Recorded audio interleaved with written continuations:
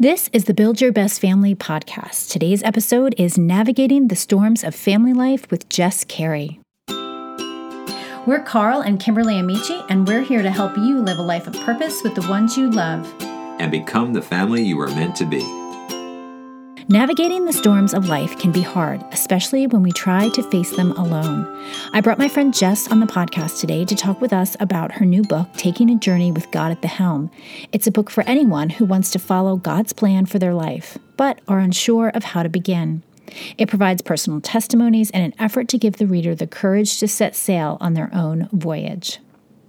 Now, our conversation took a few pleasant turns, and we ended up talking about so much more than the book. We talked about practical ways to help our kids build and maintain friendships and community. We talked about making mom friends and how our faith allows us to open up and be vulnerable. We even talked about how to navigate our kids' funky moods and the gift of embarrassment. You'll want to hear about that. It's hard to sum up this episode in a few sentences. It was so good. Are you interested in creating a home that your family will love? One that lines up with your family's culture? I'd love to help.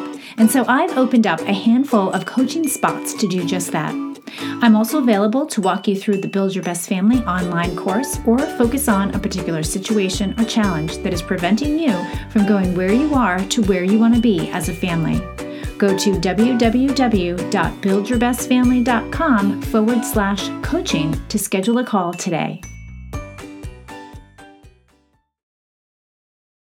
Today, I'm talking with Jess Carey. Jess is the author of Chart a Course, Taking a Journey with God at the Helm, which reached #1 in the new releases for religious studies in the first week on Amazon. She and her husband Alex have moved more than 8 times across 11,000 miles in the past decade, including a stint internationally.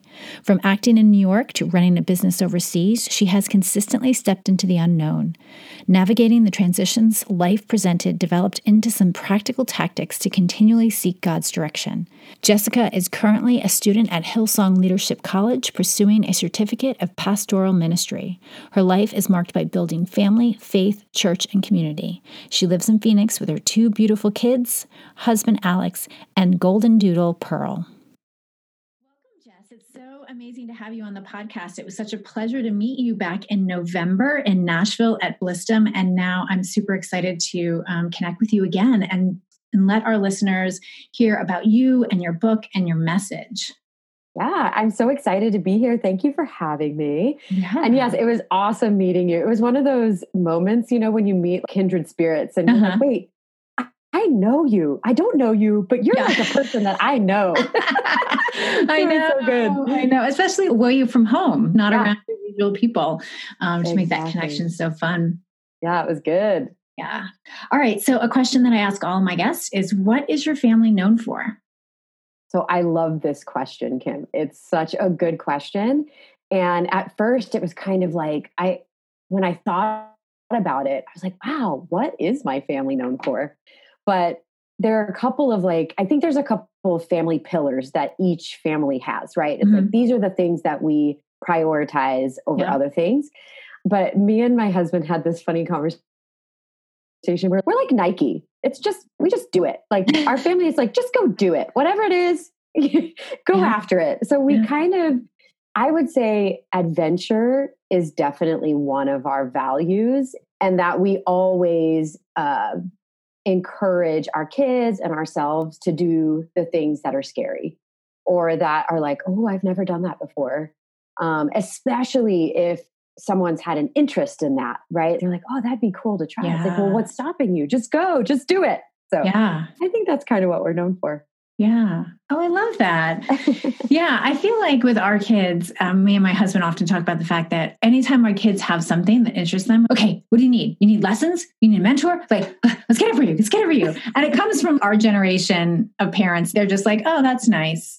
Okay, good for you. I didn't know that you could go out in the backyard and practice every day. And there was no videos that you could watch to train for a sport or an instrument or this or that. I feel like I'm smothering my kids and they're like, all right, already. I'm not going to bring it up anymore if this is what you're going to do to me. It's like they have an interest in violin and they're like, don't tell mom. I'll be having lessons 4 days a week. Yeah. It's like, well, I thought I would do computer code. And like all of a sudden they've got like a Mac and 3 screens and here's your gamer headphones. Like, go do it. So I mean, I love that though. I think that's what our jobs are as parents. You know, I love what the word says. It's like teach a child in the way they should go. And when they're old, they'll not stray from it.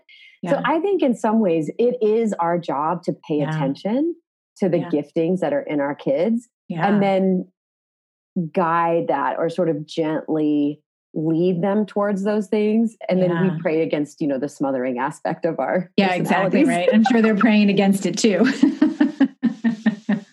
Yeah, my kids play. This was mom dream that I forced on my kids. I'll just admit it because I gave up on playing a musical instrument when I was little. And it's like one of the biggest regrets in my life. I may revisit it as an adult, who knows? Yeah.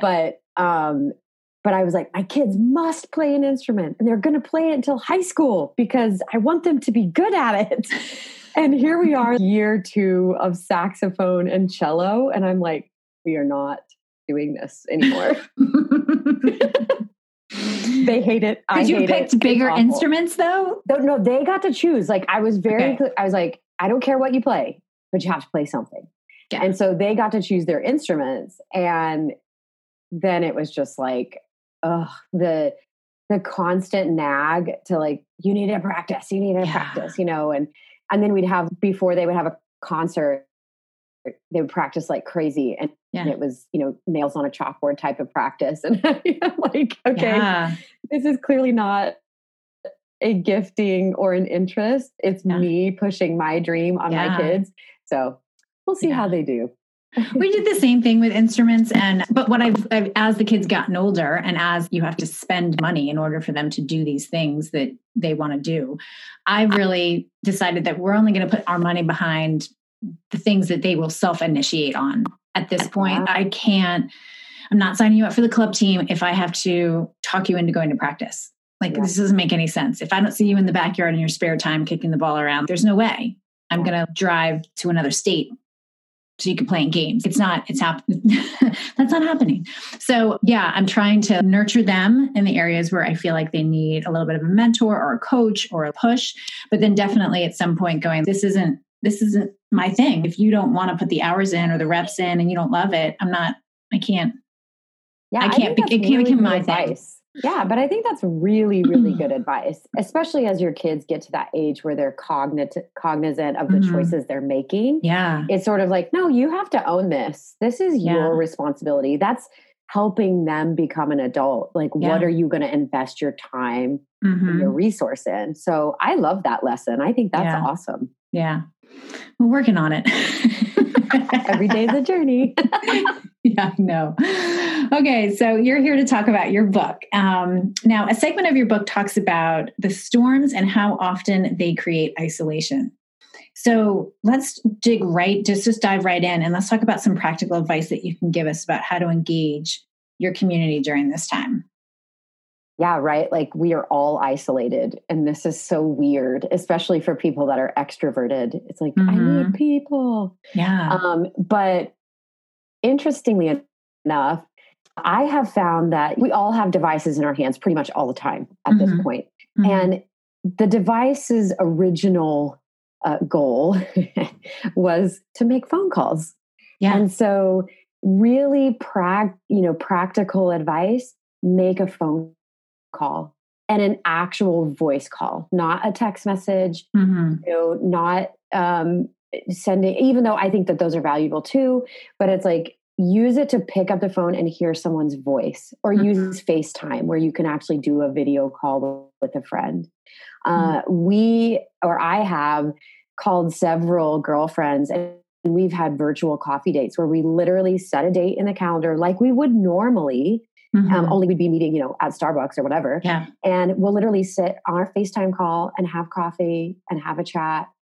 And that has been so good for my soul during this whole COVID crisis because it still feels like I'm having engagement with my community. And then it also opens the door to, I was just talking with my Connect group from church, and so many of them felt like, because I'm in a very busy season of life right now, that they're like, oh, I don't want to bother you by calling you, you know? And I think that that's a lie from the enemy to keep us isolated. It's like, no, if just call the person, leave a voicemail, and then send a text message. Hey, I just called, just want to catch up. Call me when you have 5 minutes.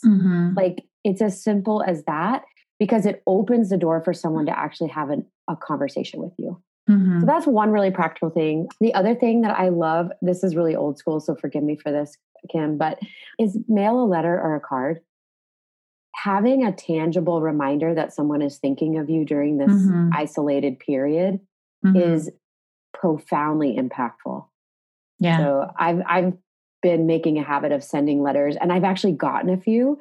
And the ones that I got, like, I think you forget how much it fills your soul to get a card in the mail. And I was like, oh, it's like pretty. And someone said something nice in it. So those are my, you know, I would say COVID isolation. Outside of that, when you're going through a stormy season, it is imperative to have your crew get you through that storm. And you're going to engage them in the same way, only you'll probably, you know, obviously have more face-to-face contact when possible. But pick up the phone, make a phone call, send a text message, send a card, ask for help. Yeah. The first thing I want to do is pull away. When I'm struggling with something, I definitely want to shut down. What is your advice for overcoming that? I appreciate my community, and I know the value of community, and I've been taught it, and I've seen how much it matters. But then when I'm struggling, I just think, well, let me just deal with it on my own. I don't need to bother them with that. Yeah. My problem isn't a big deal. I can get through it without them. Yes, I feel you, and I completely understand that feeling. And I have the same thing, but I have recognized that is the enemy getting me off on my own. It's like, if we consider the sheep, right? The most vulnerable sheep are the ones that are away from the actual flock. Yeah. And so it's like, that's the one that is open to attack. That's the one that is not hearing the shepherd's voice, you know? So when that lie comes into your head, like, I don't want to bother someone with my problems, you know, that's literally the enemy saying, oh, gotcha now. Like, I've got her on her own. Now I'm in her mindset, you know, making her think that she has to overcome this problem on her own. Right.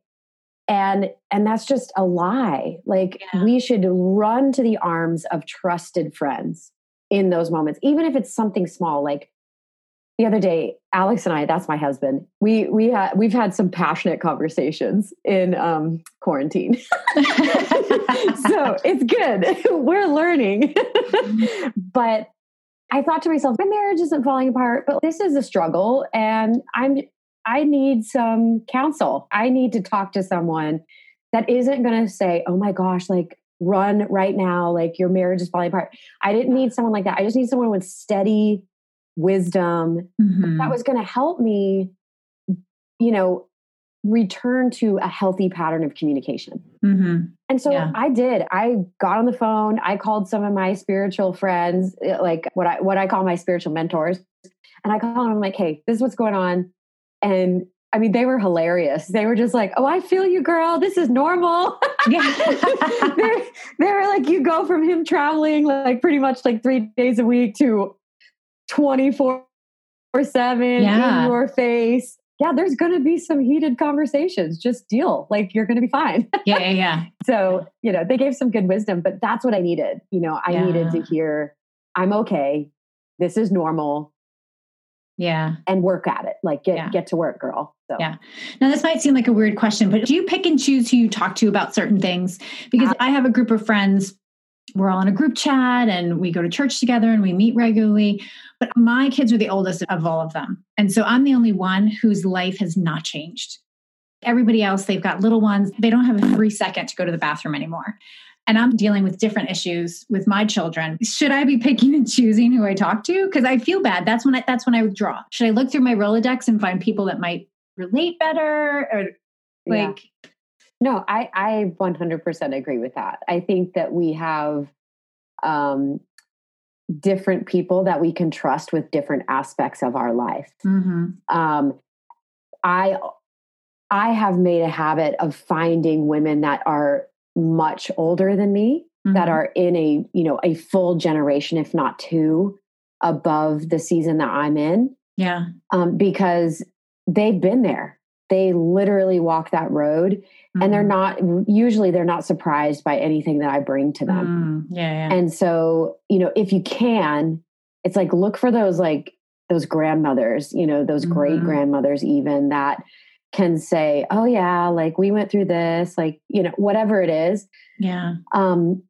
Because there's a difference. We need all different aspects of community. And I love the word because it actually tells us that we should have this generational community. We should have a pattern of counseling and giving and receiving wisdom as generations. And so for you, Kim, like you're literally reaching to a younger generation. You're able to help those that have littles like underfoot all day. Yeah. Just not lose their mind, right? And be like, it's going to be okay. Like, I promise. If you're covered in like baby food from morning till night, it won't last. Like, you will get through it. Yeah. But they need that. They need to hear that because, when you are in that slog of life, it's hard. Like, you feel physically drained, you feel unattractive, all those things that like find themselves in our heads. Yeah. And then when you get to the season that you're in, it's like a whole nother ball game. Yeah. It's like this psychological, oh my gosh, am I raising my children with good character? Why do they have such a horrible attitude today? Where did I go wrong? Yeah. It's something so different. And the only people that can really, I think, speak into it with wisdom are the people that have already done it. So that's who I look for. Yeah. Yeah, I know. I'm talking to my friends and they're talking about establishing a devotional time with their kids right now. And I'm like, you don't understand. I have teenagers. One is doing like AP physics and the other one's got to train. Nobody's up at the same time. We're not having breakfast together. I mean, yes, I could move things around, but I've already got it started on the day. It's not the same, right? And so we can offer each other encouragement. But I think too, if I want strategies, I need to talk to somebody who's either in the trenches or ahead of me and 100%. Like doing their own thing and trying to figure out what works for them. And yeah. And I mean, if you don't know those mamas, like that's a real thing too. Like you could be in a season where you're like, I know no one right now. Alex and I moved a lot and I talk about a lot of that in the book, but it's like the very first thing that we would do is find a local church, like get planted in a local church and find some like-minded women that you can that they can steer you and guide you to the group of people that literally will be that support, that you need. Even in this season, there's tons of online churches happening and like we're doing like Zoom connect groups and things. So we're still inviting new people in. We're still helping to try to like, get people through this tough season. So it's out there. You just have to be intentional and go look for it. Yeah, I think so. Yeah. All right. So we know how important community is for us. So let's talk about community for our children, because that's a pretty big deal, right? Who their friends are, who they're connected with. Absolutely. I think sometimes we overemphasize what their friends are doing and all of that when we should stay focused on building the right character in our children, because when we build that character, they actually choose well. So now that's not going to mean that they're not going to have a batch of bad friends or they're going to choose one or two here, but eventually they'll tire of someone that doesn't align with what is inside of them. So I think it's like, just stay focused on what are the aspects of your child that you want to grow. But building community for kids requires us to participate, hands down. And so it depends on the age of the child for sure, like how you build community. And if we're talking about like in this particular season that we find ourselves in, like littles, toddlers and preschool age kids, that's actually really challenging to do community unless you have like a neighbor or neighborhood that has some little kids that you can just say, hey, we're going to all be part of the same quarantine group, Yeah. Or families or whatever. That's what I would recommend. But, and even outside of that, for little kids, it's like, yeah, you as a mom are the chauffeur to facilitate play dates. Mm-hmm. That's actually how you do build community. Mm-hmm. Find mamas that you want to spend time with that also have kids that are that age. Yeah. And that's how you build community for them. Now, elementary school kids are actually a lot easier. I think at this, with the whole COVID quarantine thing, my kids started using Facebook Messenger. So I don't know if you know about that, Kim. So go ahead, tell me more about it. I mean, I know I have it on my phone, but how do your kids use it? They have a kids messenger. So it's not like the adult version. It's like just for kids. Okay. And like parents have to approve every single person that can speak to your child via this messaging app. And they have like special stickers and like gifts that are kids appropriate, all that kind of stuff. Yeah. And so my kids have been using that to actually chat with their friends from school. They're able to do video calls, and it's in an environment that is actually regulated for children about that age. Mm-hmm. So, and even adults, like my mom talks to my kids through the kids messaging app. Oh. And so they love that too. So they're kind of like staying in touch with their relatives at the same time. Yeah.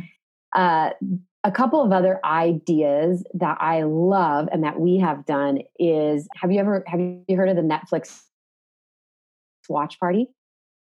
Yes. Tell me more about it, like, but I just heard about it.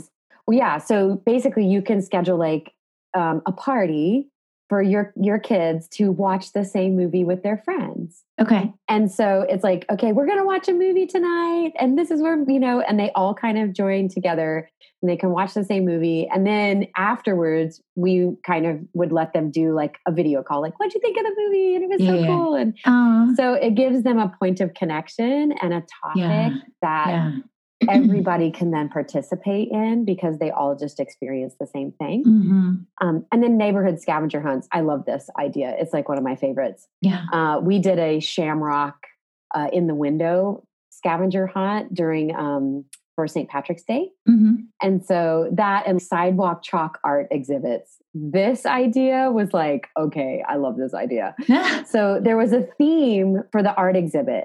And so it was like really easy, like little kids could potentially do it, but all the way up to high school, like you would walk through the sidewalks and see all of these gorgeous sidewalk chalk displays that met like the art exhibit theme. Yeah. Amazing. I mean, that was just so cool. And since we knew some of the neighbors' homes, it was like, oh, that's such and such's art, Yeah.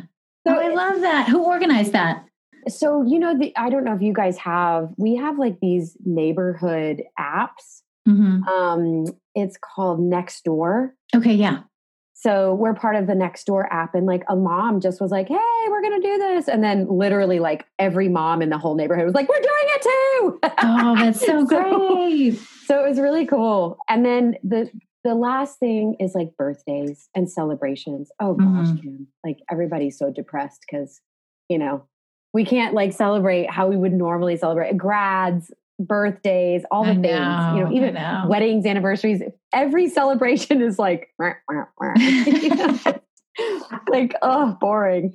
But a couple of things that my kids have participated in that has been really super fun is birthday drive-by parades. Like, people decorate their cars and all that. Yeah. But I love this for older kids, doing a TikTok montage. So theming a birthday, like TikTok montage for your kid, and then letting all their friends like create a TikTok in their honor, kind of just stuff like that. It's just fun. And it lets them know that people are still thinking of them. They still think they're cool. So those are ideas of just building community, still celebrating, still being in it together, I guess. Yeah. What I've found is I've tried to help my kids create community around common interests and hobbies pre-COVID, but they can still do it now. But I explained to them friendship for the sake of friendship typically doesn't last, especially when the proximity goes away, when you're not seeing that person all the time. So what is it that you can do or experience with your friends, like you're saying, the Netflix, so that you have something to talk about. Because as my kids get older, hanging out is sitting on the couch and everyone's on their phones. So when it's not COVID, my daughter's done a book club, she's done a cooking club, and these aren't necessarily the people that she's BFF with or sits at the lunch table with.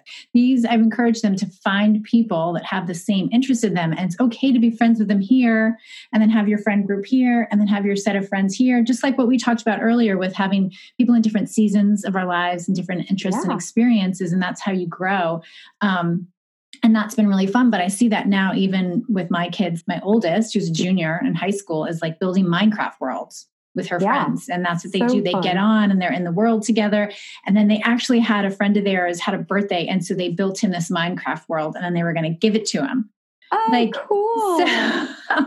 So coming up with these like things that you can do together, a common purpose, a common interest, I think brings people together, even kids, because they don't have the proximity they had before. So how do they connect without just spending more hours gossiping about who's doing what and what they saw online, you know?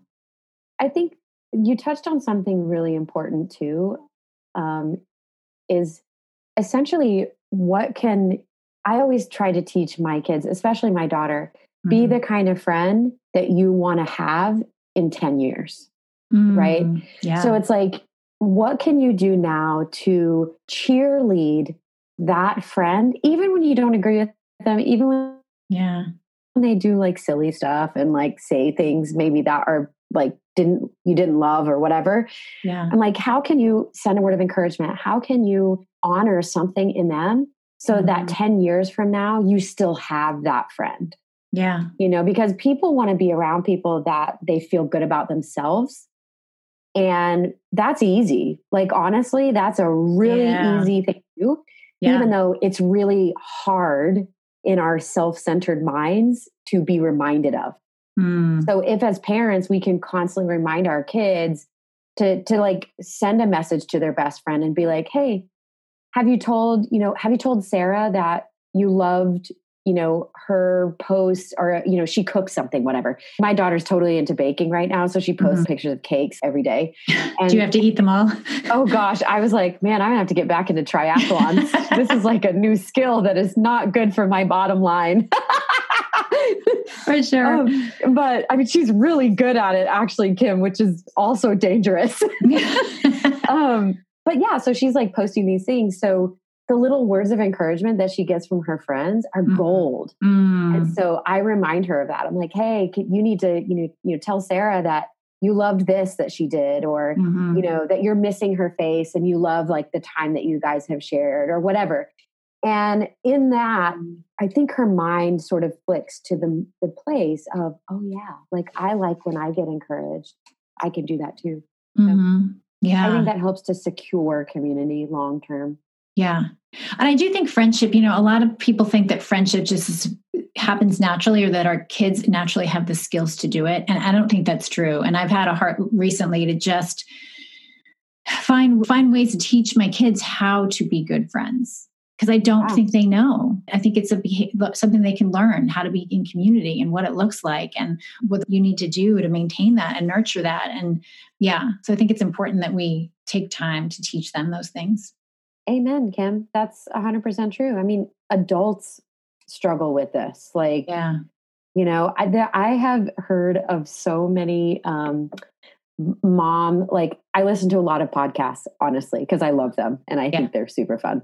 But they're like, making mom friends. This is a topic. It's like a hot topic. Yeah. Because we as adults even sometimes struggle in, and certainly making a new friend is different than maintaining a friendship. Yeah, we got to teach our kids how to do that. And in a society that is literally so device dependent, how do we help them leverage what is available to them on the device, but also not be totally dependent on it, and, have face-to-face time, have a real, genuine human friendship. Like, this is a person I hug and, want to be in close proximity to.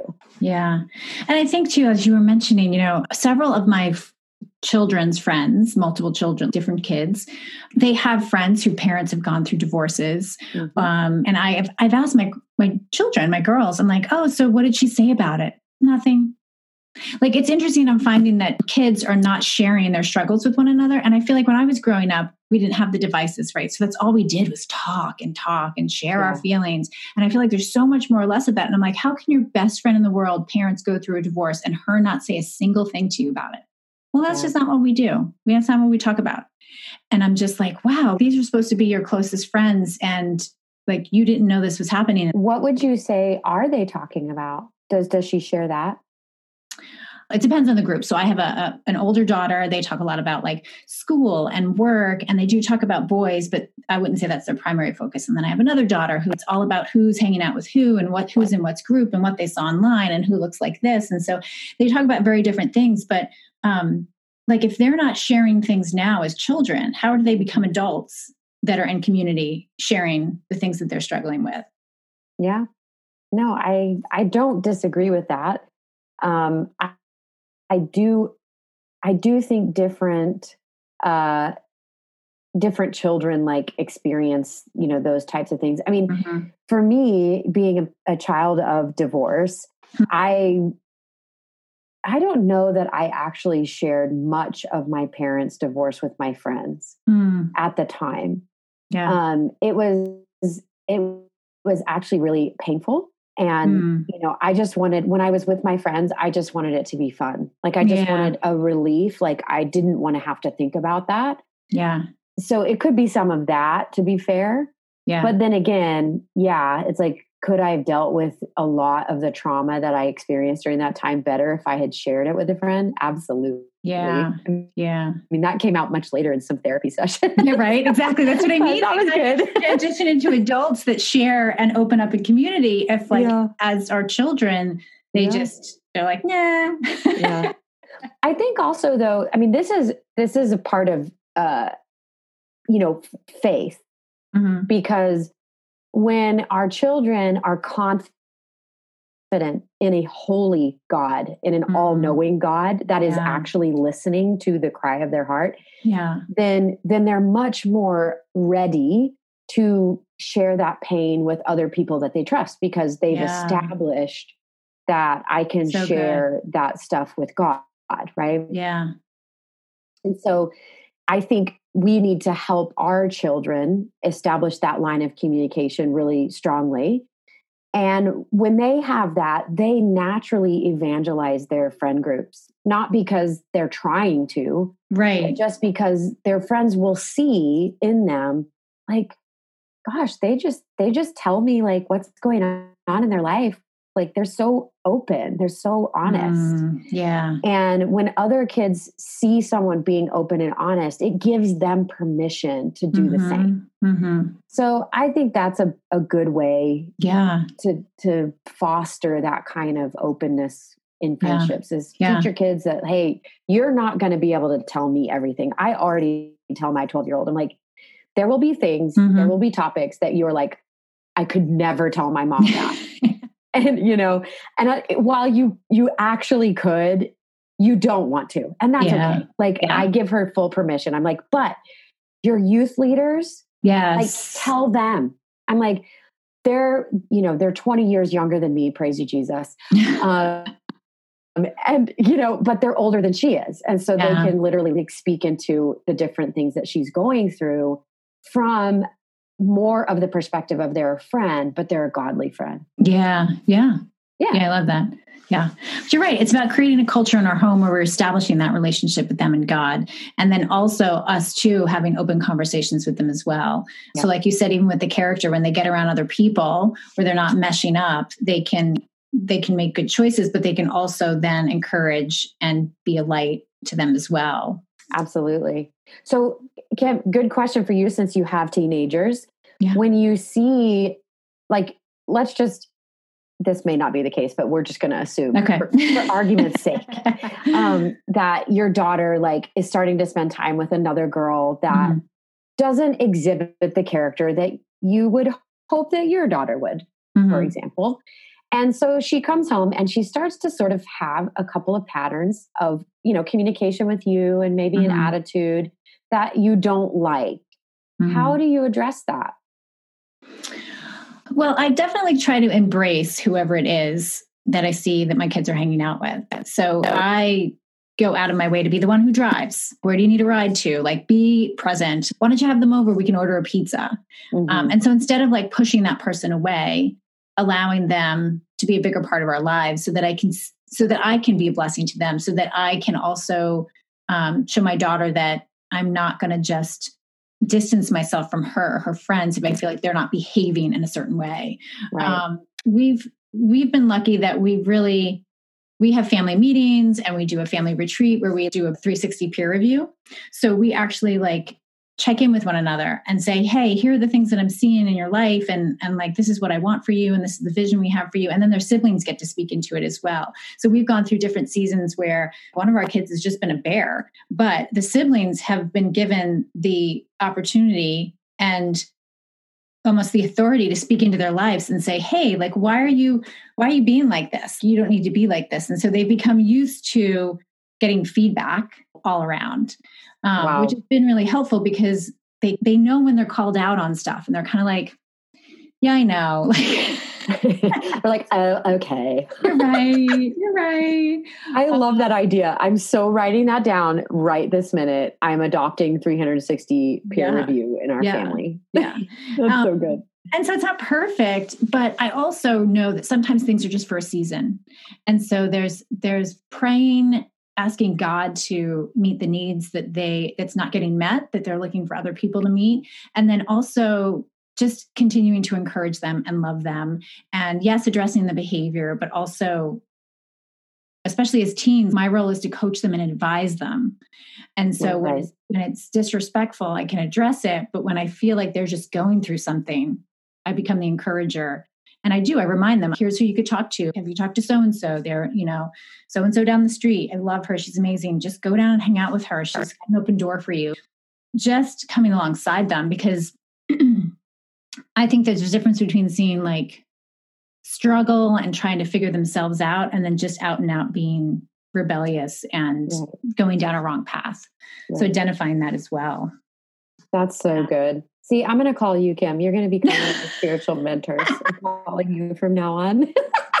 I'll be like, okay, so she came home today and this was what I was dealing with. How do I proceed? Yeah. And you know what? Sometimes what they're dealing with and how they're reacting has nothing to do with the thing. It's something else. I've learned to be able to ask my kids, oh, so like what happened at school today? Because I know the reason why you're rude to me right now has nothing to do with me because I love you. I've kissed you. I said hello. I just gave you food. What else could you want? Something happened at school, and giving them the space and knowing that, okay, hey, what's really going on here? And even waiting for that to come out. Usually by the end of the day, something will come out. I can always tell when something's going on with my daughter's friend group because of the way she's behaving. And I know it has nothing to do with me. And then if I wait a day or two, I find out, well, so-and-so wasn't talking to me on Tuesday and I don't know what happened. And so that's why she's acting out. And that's why she's being rude to me. Yes, I can correct the behavior, but also, hey, like, I see that you're struggling with something. And so it's this constant like dance. Does that make sense? Disciplining or having consequences, but then also recognizing that maybe now's not the time to go in with that hard. You need to act this way because something's going on that I can't see. So good, Mama. That's so good. Yeah. And it is. It's like it's being focused on really like what's going on in your child. And for me, sometimes I have to superimpose another kid's face on my kid. I'm not joking because I'm thinking to myself, I'm like, I raised you to be respectful and polite. Like, who are you? Yeah, right. And I'm like, wait a minute. Okay. So temporarily I suspend my imagination to say, this is not my kid. This is such and such as kid. How would I address them? And that has actually helped me to address my own children with like more patience and more grace. And as horrible as that sounds, but sometimes it's like when you have raised them and that they know the rules, like this is not how we behave in our house, like all the things. when I consider another child that I didn't raise and how would I address them, I actually can extend more compassion in the moment. So that's been helpful too. So I hear you. Yeah. That's good. Yeah. I find that when I make their behavior about me, then I lose it and then I get angry. But when that behavior doesn't place value on me or my parenting, or I know that this is not why I'm getting angry is because I'm feeling inconvenienced and I'm feeling like I don't have control and I'm feeling like, so it's just the same thing, thinking about it as not your child and sort of cutting off that connection where you feel like their behavior says something about you. Then you can go, okay, what does this child need? Wow. That is so good. That is so good. All right. Who's rolling with this? I'm learning. I'm writing some notes down. Well, I'm learning too. So I'm getting so many great ideas. There's going to be a sidewalk exhibit on my street next week now. Yes. Oh, all right. So let's talk more about family culture and what we're cultivating in our own family. And so I want to talk about how we create a family culture of praise and why it's so important. Yeah, I am like a junkie for praise parties. I love praise and worship. It's one of my favorite aspects of church. I was on the worship team for a hot minute. And so having the posture of praise is really important.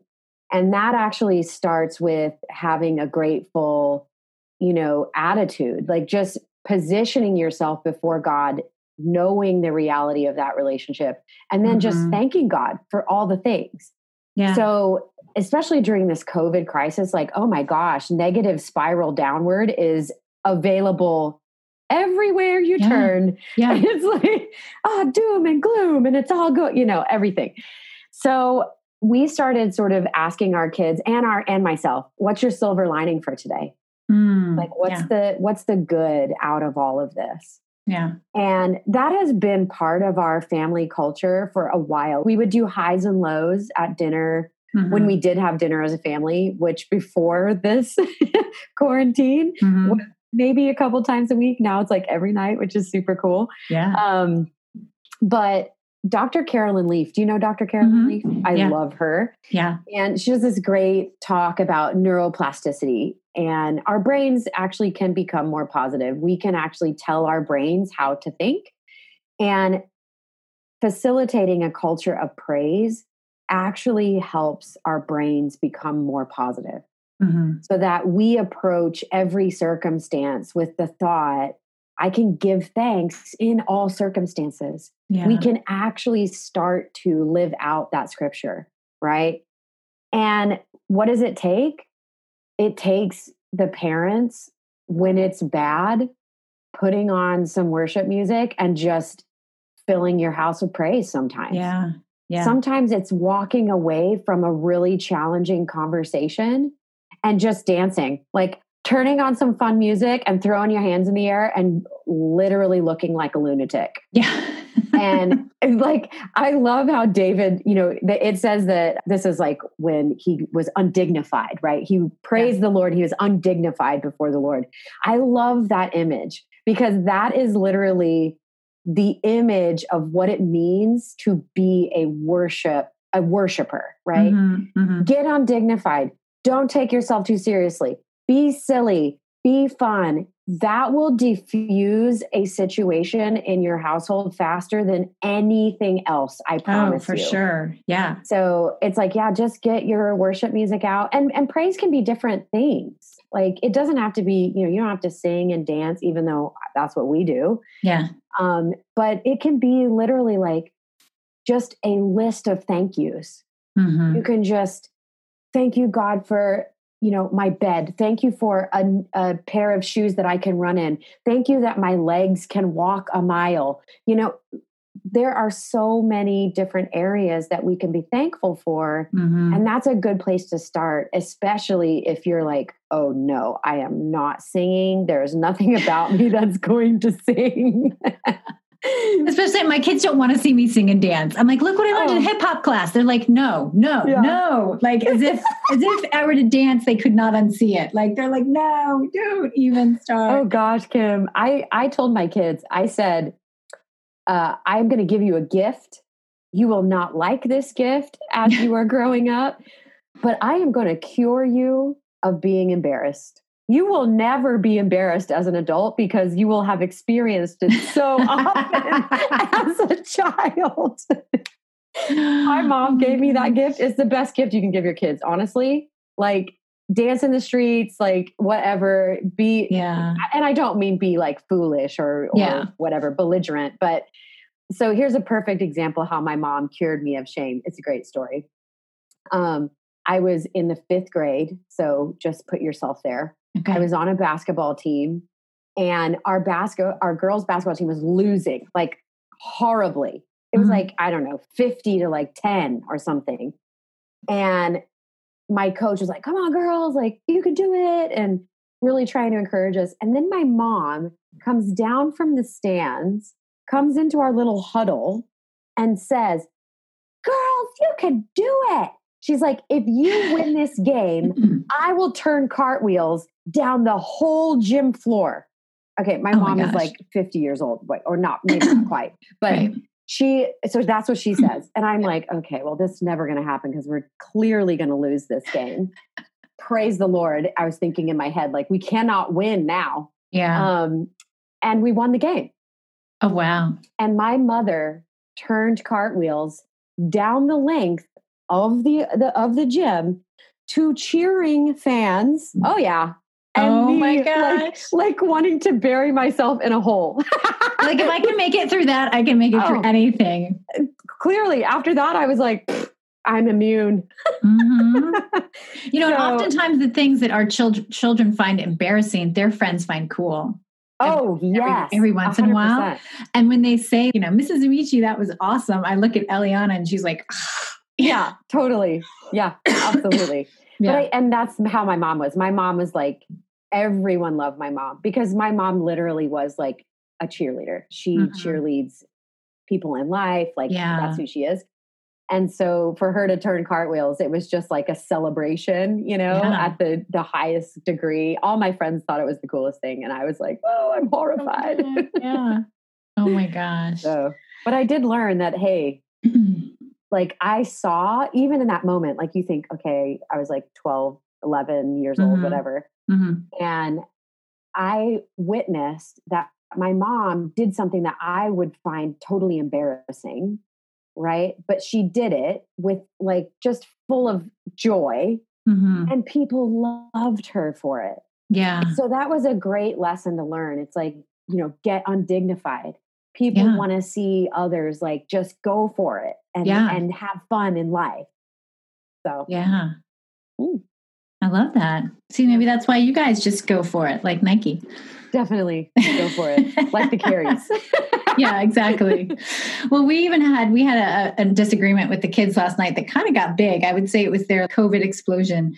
And we sat them all down on the couch and we were working them through it. And I'm like, okay, guys, it's time to pray. And they're like, no. And it was so funny, but they prayed. And my son was like, thank you, Lord, for my sisters, even though they make me angry. We're all like snickering. But that's okay. God thinks that's okay.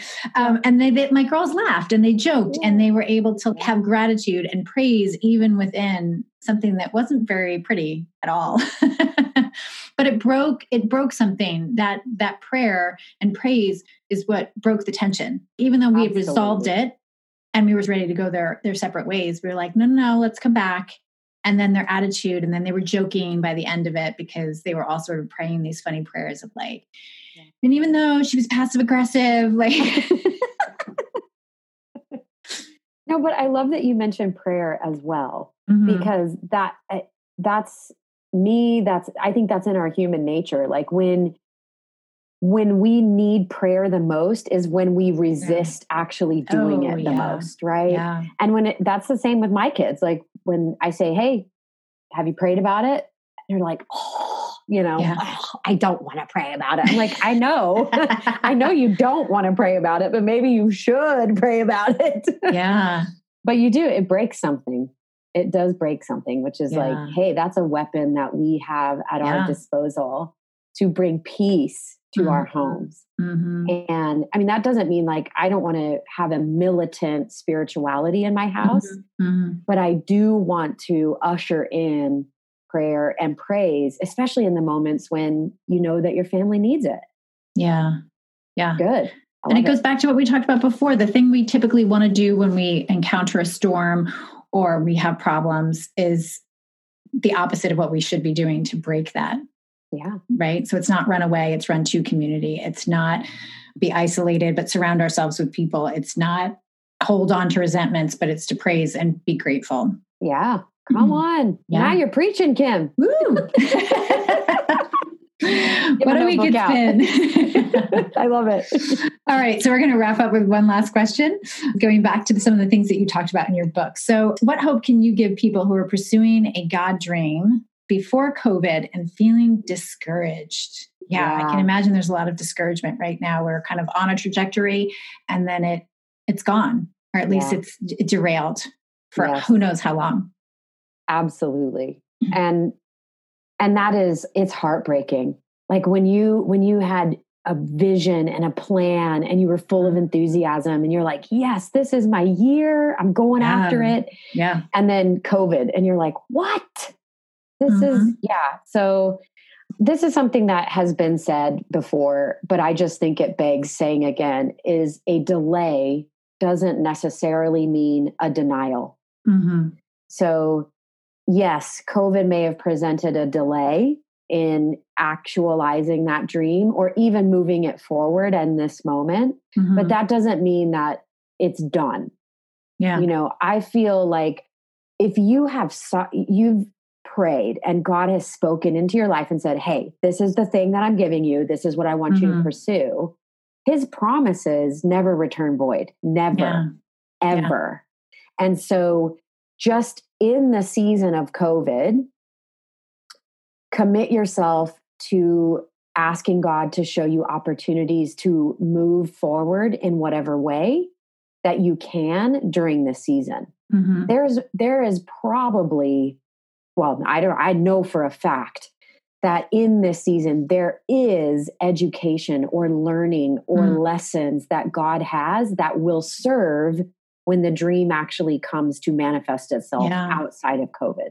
Yeah. So don't think that you come to a full halt stop. It's not going to ever happen. I think it's just pause and consider what does God want you to do with this new season? Yeah. Yeah, for sure. I heard one person on a podcast call it like, this is an opportunity for a family culture reset.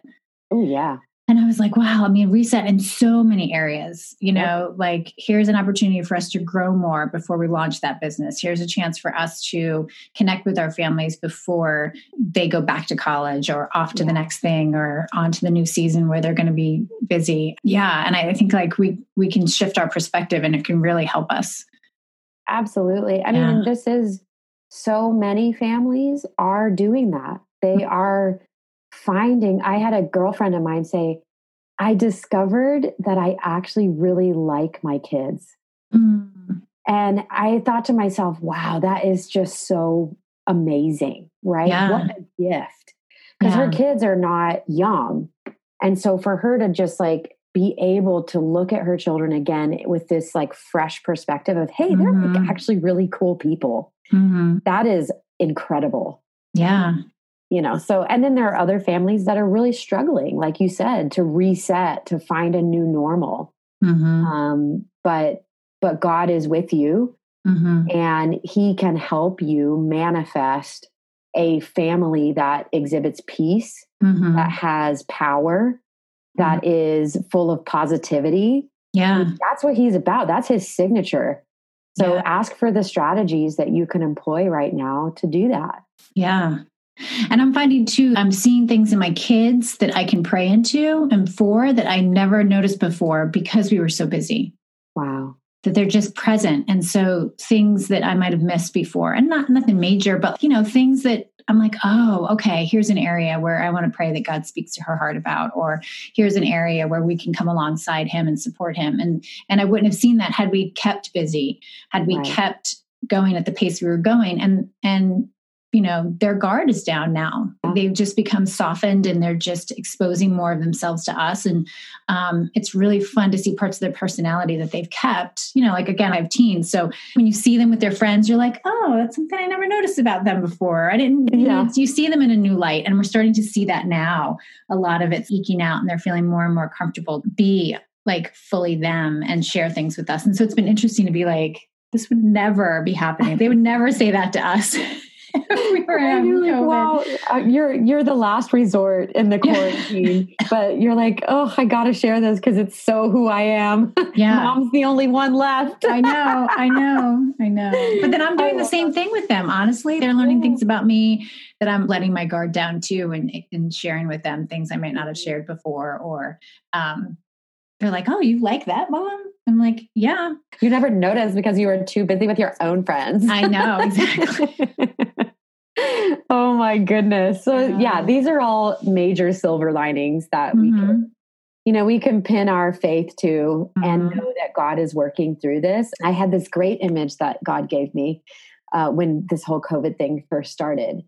And because fear was like right on my doorstep, like doom, gloom, as it was on many people's. And I just was like, okay, God, how are you working in this? I need to see how you're working. And God showed me a chessboard and it was like, I am positioning my faithful people. So I am highlighting to mamas what's going on in their daughters and their sons, right? Yeah. I am causing a reconciliation in husband and wife. Like they're going to have to face each other because they're stuck together all the time. Yeah. And so all these little things. And he's like, I'm playing chess. And the greatest part of it all, Kim, for me was that the last sort of tagline that I felt in that moment with God was, I'm setting up the biggest checkmate that you've ever seen. And I was just like, okay, all right, God, you cheeky man. Like, yeah. Oh my gosh, that's a huge perspective shift. Yeah. Right. Then you can face anything because you're like, okay, and it also gave me like the knowing I'm just a pawn in this whole thing, but be willing to be a pawn, be willing to be placed in a place that you're like, I don't understand what's going on. It looks like it's going to be bad, but I'm going to be willing to be placed and willing to be used because I know what God is doing. He's doing something way beyond what I can understand, but it's going to be good. So yeah. Oh, that's so good. Love it. All right. Well, thank you so much for this conversation and being with us today. I'm so excited for our listeners to hear this conversation. Yes, me too, Kim. Thank you for having me. It was such a pleasure to see your face again. Yes. All right. Bye. You can find Jess at www.jessicacarey.co. She's on Instagram as Jess_Carey, and on Facebook as @JessicaCarey.co. I'll link to all of this and her book in the show notes. If you've been enjoying the show, we'd like to ask for a favor. Would you be willing to leave a short review on iTunes? We're passionate about helping families thrive, and reviews help families find us. We really appreciate your support. Remember, family culture is not about perfect, it's about purpose. To learn more about Build Your Best Family, go to buildyourbestfamily.com.